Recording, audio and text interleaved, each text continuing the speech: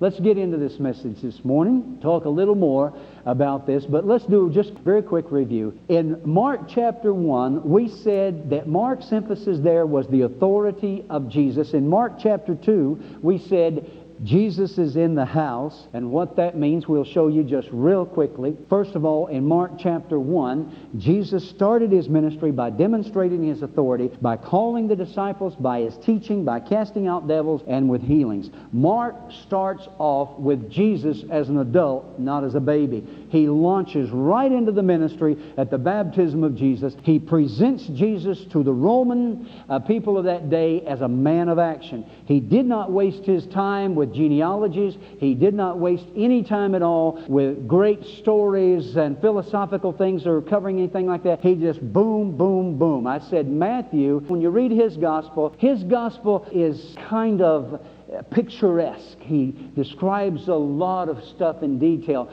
And I said Luke, he's kind of like a movie. You read Luke, and Luke's is like a movie. But you read Mark, and his is like a slideshow. He just moves rapidly through it from one event to the next. And so then, this morning, as we get ready to begin, we said Jesus in the house, chapter 2. Jesus in the house was all about, first of all, regeneration. I am forgiven. Restoration. I am healed. Redemption. I am loved. And revelation. I am filled. That's the review of the last 2 chapters, and that's as deep as I'm going to go into it right now. I want to get into this morning's message, and we're going to talk about spiritual discernment.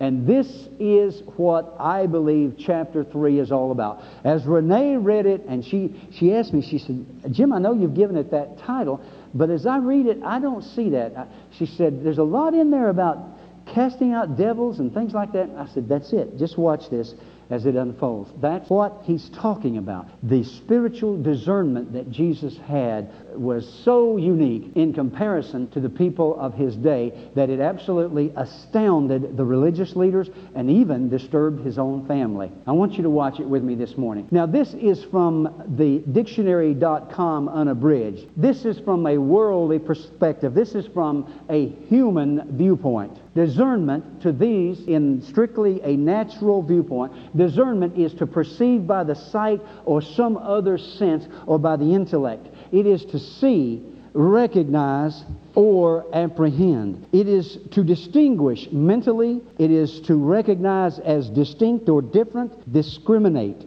It is to distinguish or discriminate, therefore, the faculty of discerning, discrimination, acuteness of judgment, and understanding.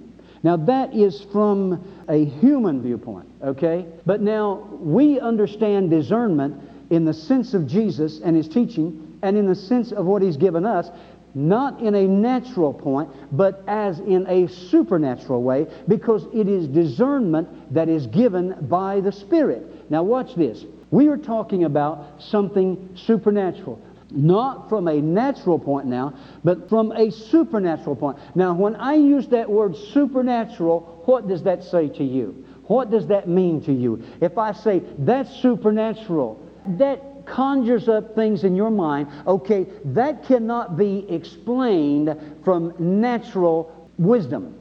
That's something that's beyond. And let me show you the definition of supernatural. Supernatural, and this comes from Encyclopedia, the freedictionary.com. Supernatural, the Latin super, above, and plus nature. So, above nature refers to forces and phenomena which are observable in nature and therefore beyond verifiable measurement.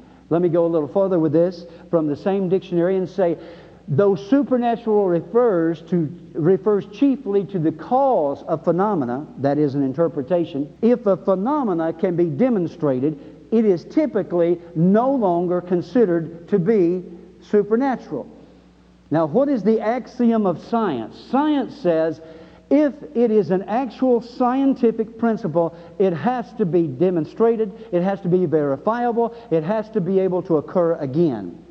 What we're saying in terms here is that the supernatural, you can't do that with it. You can't repeat it for testing purposes. It occurs in nature, observable, a phenomenon, but you didn't cause it.